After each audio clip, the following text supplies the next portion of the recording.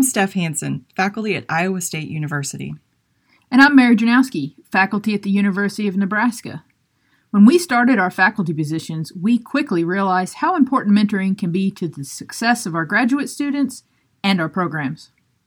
Using the principles of community, communication, and curiosity, we'll give you actionable tips to become a better graduate student mentor based on what we've learned during our mentoring journey. We've made the mistakes, so you don't have to, because mentoring matters. Hello, mentors, and welcome to the Mentoring Matters podcast.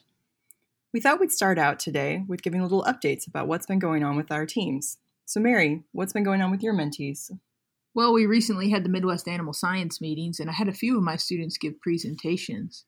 And how did you help them get set up for success with those presentations? When I first started with this cohort, we actually did a lot of discussion about giving presentations, and I actually worked with them to develop some presentations, helping them learn about effective communication, whether that be, scientific presentations or extension, which of course is something I'm really interested in.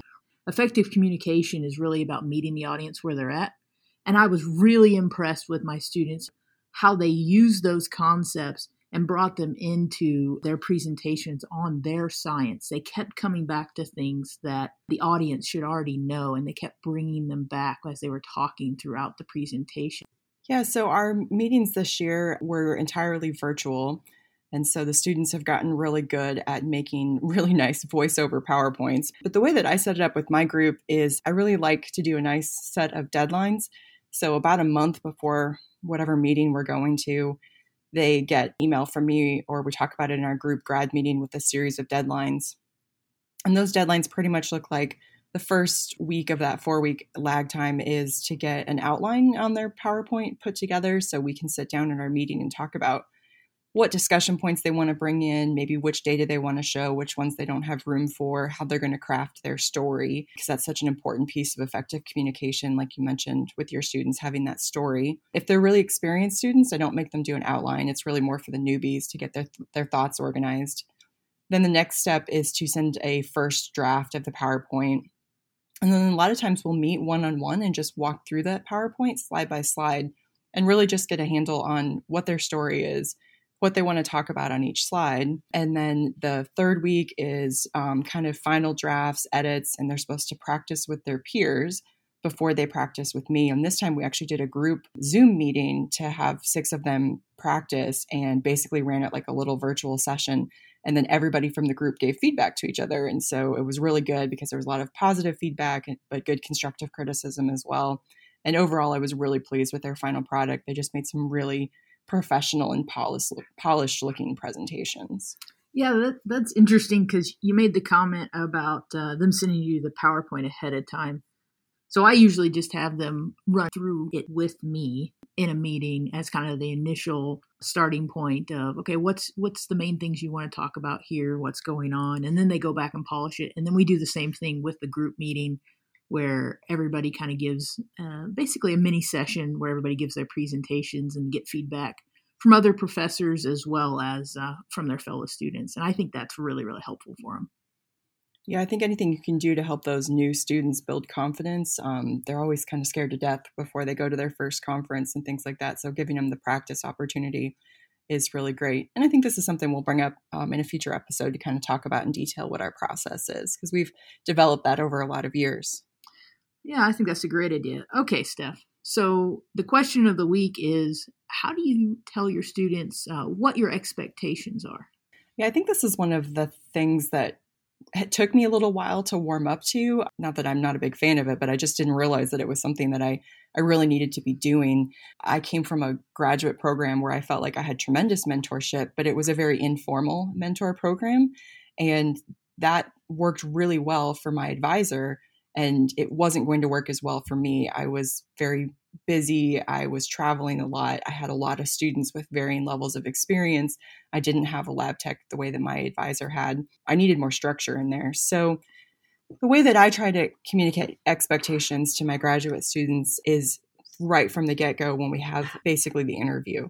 So during the interview, I will lay out very bluntly, because anybody who knows me knows I'm a very honest person. I don't have much of a filter, which is not always great.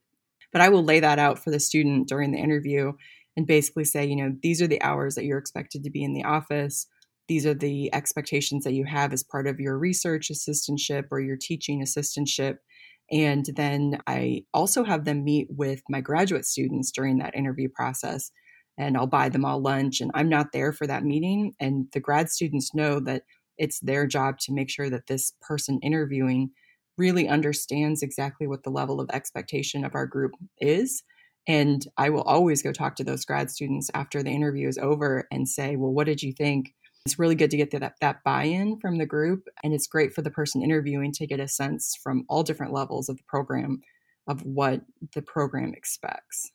So how about you? I really agree with a lot of the things you brought up. Also, helping those students make that change from undergraduate to graduate school, particularly for master's students, which is a lot of the students that I take on. As we mentioned in the previous podcast, those students really have kind of a hard time making that transition to the less structured, more self-driven type of a program.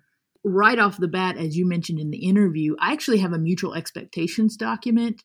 It's not really long, and it's definitely, I would not say fully comprehensive, but it gives them a good understanding of what graduate school is going to be like in terms of what I expect, as well as what they should expect from me. And I think that's just as important, to help them realize right up front that we are more of a guide and we are there to help them with their program, but truly they are the captain of their own ship, helping them see that they're not just going to be another student in a classroom, that really the classroom's kind of the classroom of life now, and everything in terms of learning is going to come from more than just the classroom. And in fact, classrooms are a very, very small part of what they're going to do. I think is really, really important. So I think clear communication is absolutely essential to the success of what we're talking about here today. Articulating those expectations at the start of their program, it just gives them all of the groundwork and builds that foundation to get them off to a successful start. One of the things that I struggled with early on was I knew what I wanted them to do. Like, why weren't they just reading my mind and understanding what I wanted them to do, right? Like, just do your dang job. Like you said, the new ones, they have no idea what their job is. Like, they don't know what they've just signed up for, especially if they didn't do undergraduate research or have some kind of research experience or mentoring experience that helped them see what grad school was even going to be like. So I think this idea of saying, okay, here's very explicitly the vacation that you get based on your appointment, the expectations for when you should be in the office. Some people might think that that's kind of rigid, but if I tell my students, I expect you to be available to me if I want to come down and have a conversation, that's a two-way street. I'm also showing that I will also be available to them. Thinking about office hours, I also lay out that I'd like them to be in the office for most of the day, from 8 to 5. However, I also have kind of a caveat in there that, for instance, if you're working on writing and you work best in a coffee shop, that okay, you cannot be there during that time. But the reason why I want you to try to make it a regular thing to be in the office during normal times, not in COVID times, of course, is so that they can get those experiences that aren't in the classroom.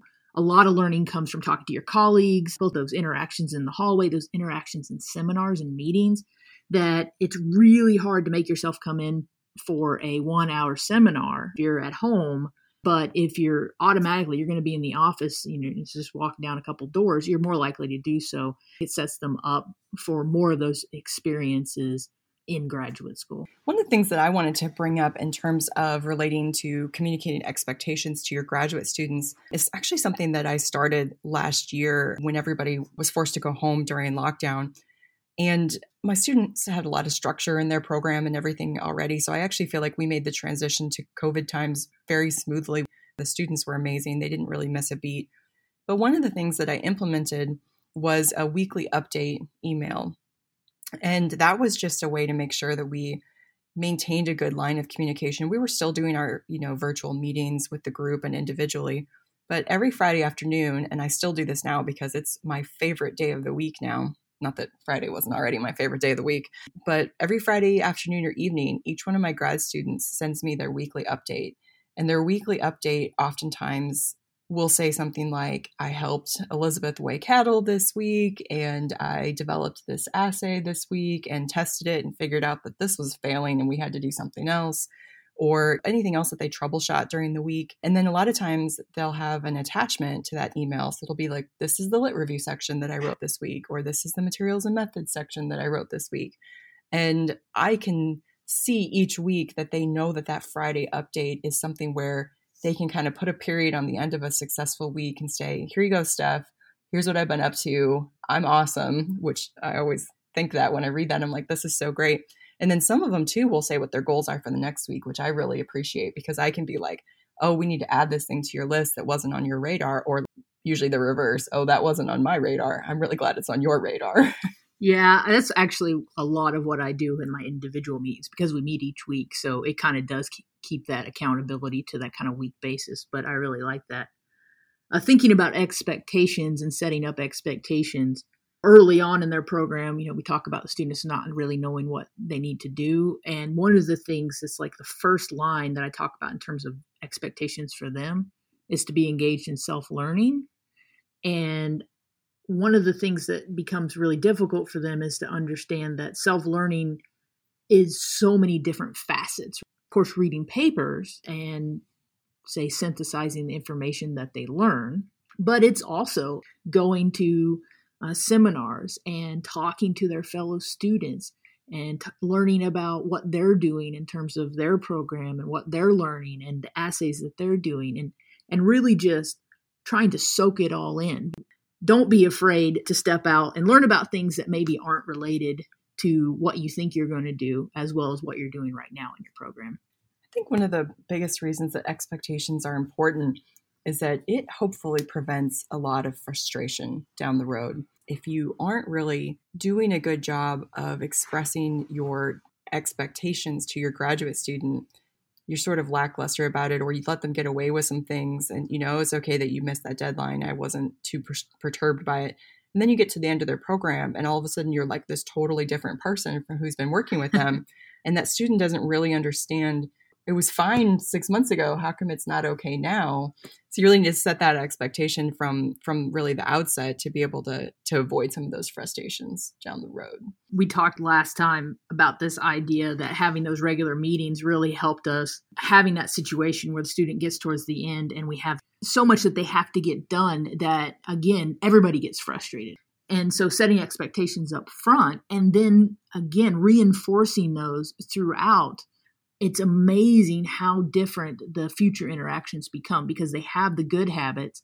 They understand what's expected. And I think they're happier because it's clear to them, yeah, this is what I'm supposed to be doing. And they're not wondering all the time, oh, what should I be doing? Am I doing enough? Am I doing this correctly? Should I be doing something else? One of the things that I think is really important related to this topic is actually putting in a lot of initial interaction and effort with the student very early on in their program. And so it's going to seem almost like a disproportionate amount of time that you might spend with that new student, but that will reap benefits later if you can really spend that time with them initially and say, here's my expectations, lay out that clear expectation like you were talking about, that they are reading, ask them, what have you read lately? That's actually a standing opening go-around question for my graduate meetings is tell us something interesting you've read lately. That, lays out the clear expectations that you better be reading something and you're going to get asked questions about it. So it's not just I read the abstract before the meeting and was ready to BS about something, right? And so I think the students really broaden themselves from that. So I think putting in that initial effort with the student up front is very much worth it because one of the things you can do is drive or propel forward that curiosity for their topic. And I think once a student, especially if we're hiring the right students, once that student gets that spark of curiosity lit, they will shift from you needing to tell them this is what you need to do and this is how you do it and this is when it's due, to being much more self-driven and independently minded. And they really take, like you said, more ownership of their program and drive that forward. You talked about this idea of spending a little bit more time up front. And that actually probably starts with before the student gets here and kind of game plan how you're going to approach, those first few weeks.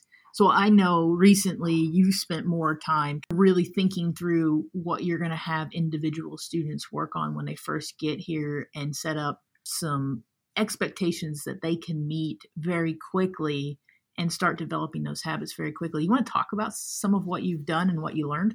As a teacher, I often joke that the only day of class that I really truly prepare for, especially after teaching a class for 10 years, like I know the material pretty well, is the first day of class. But I always update my game plan for the first day of class every semester.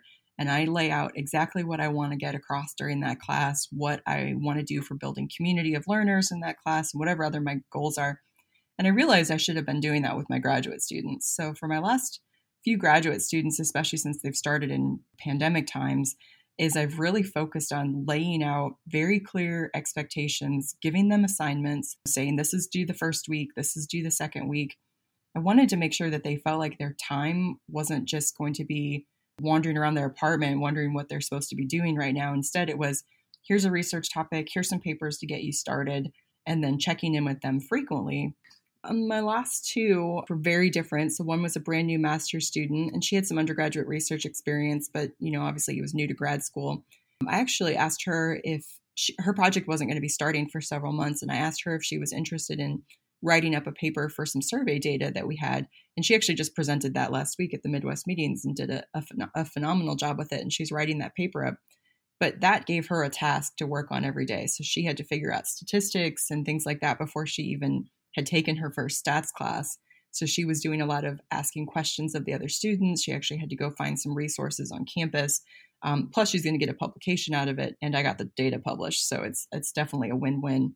For my other one, who was a new PhD student, so came very experienced with a lot of practical animal experience and some lab experience, my first task to him, besides his reading and lit review, was go work on this assay. We've never done this assay in the lab. We should totally be able to do it, but we need to practice on fresh versus frozen samples and a couple other details. Basically, over the course of the first month, he developed that assay, coordinated getting samples from harvest so that he could do testing on them, and figured out what works and what doesn't. He's continuing to troubleshoot that so that when his project starts this summer, he'll be ready to hit the ground running and we won't have to worry about that particular aspect of the project. Other thing that I did was actually started to create peer mentorships. And I think we should talk about that in a future episode. But essentially, I took a very senior student and talked with them first and asked if they would be willing to be a peer mentor to one of these new students. That was really great from a community building standpoint. So they actually went for walks together and they went out and, had conversations. They made sure that they knew when they were going to be doing things in the lab. So they would send an email out and be like, anybody who needs to learn this technique, make sure you're here Wednesday morning. And that would make sure that everybody got trained. They've had really good communication about this is how we order supplies and just kind of the day-to-day stuff that a student might miss if they're, basically being forced to start their first year of their program from their apartment instead of from their grad student office. Yeah, so that really gives them some ownership. I really think having those immediate tasks that they can dive into right away has been really, really helpful. The other thing that I think is really important when you're setting expectations is, again, it's your expectations of them, but also what they should expect of you. Totally. And one of the things that I like to make clear in writing is that we're both invested in their success and that they should not be afraid to come and talk to me about things. So we set up these weekly meetings, but I love it when they give me a call or they drop in because they're working on something and they had a thought or a question. And if I get it answered now, I can move forward. Or if I get a little bit of direction, I won't waste time. I just make it very clear, especially since I travel so much, it is not an inconvenience. It is not an interruption. Go ahead and contact me because I really am invested in their success. And it is a relationship. It's a mentor-mentee relationship. It's really a partnership. It really is about us working together to develop new knowledge. Yeah, I absolutely agree. It's absolutely a partnership, and that's how we need to look at it, which again is another thing that as faculty, we were never really trained in this idea of people management. And yet that's exactly what we do when we find ourselves as mentors. So I think the last piece of advice I would give out is that expectations only work if there are accountability factors in place. And if those expectations are not met, you need to do some thinking ahead of time about what kind of consequences you can dish out if they don't meet them. And I would encourage you that if expectations are not met, a mentor of mine always says, seek first to understand. So seek first to understand that maybe there was just something personal going on in that student's life. Maybe something, they had a big stats exam that week or something, or maybe they just didn't get that deadline met and they need to have a little kick in the pants to get the motivation going for the next time. Most of the time, if you just point out, this was what we had decided together that you were going to get accomplished and you didn't get it accomplished, they're the ones who are the hardest on themselves. And so I don't feel like I have to do anything beyond just being that accountability partner. I agree with you that that's important. The last thing that I really wanted to mention is for my students, I am their mentor and advisor, but I'm also their boss because they're an employee. They're expected to work 20 hours a week outside of their research and outside of their classwork. And they work as a part of a big group of students that help get our ruminant nutrition research done. And that's multiple faculty that work together. And so sometimes there's things that are in conflict. And I think it's really important to, again, set expectations and help them understand this is expected for them to do this work. But it's also important for them to communicate when there are things that are happening that may cause them not to be able to meet some expectation that we have in terms of their program. And so I don't always know. And so I want them to be able to tell me that. So again, seek first to understand. Yeah, and expectations might change each semester depending as appointments change or if they move on to a teaching assistantship from something else. So that's good to keep that line of communication open. Okay, so I think we're about out of time for today. So thank you for joining us. We'd love to hear from you. Our show is on YouTube, and the link will be in the show notes. Use the comments section to tell us your thoughts on the question of the week so we and others can learn from you. As a reminder, the question this week was, how do you communicate expectations to your graduate students? Thanks for joining us, and we'll see you next time.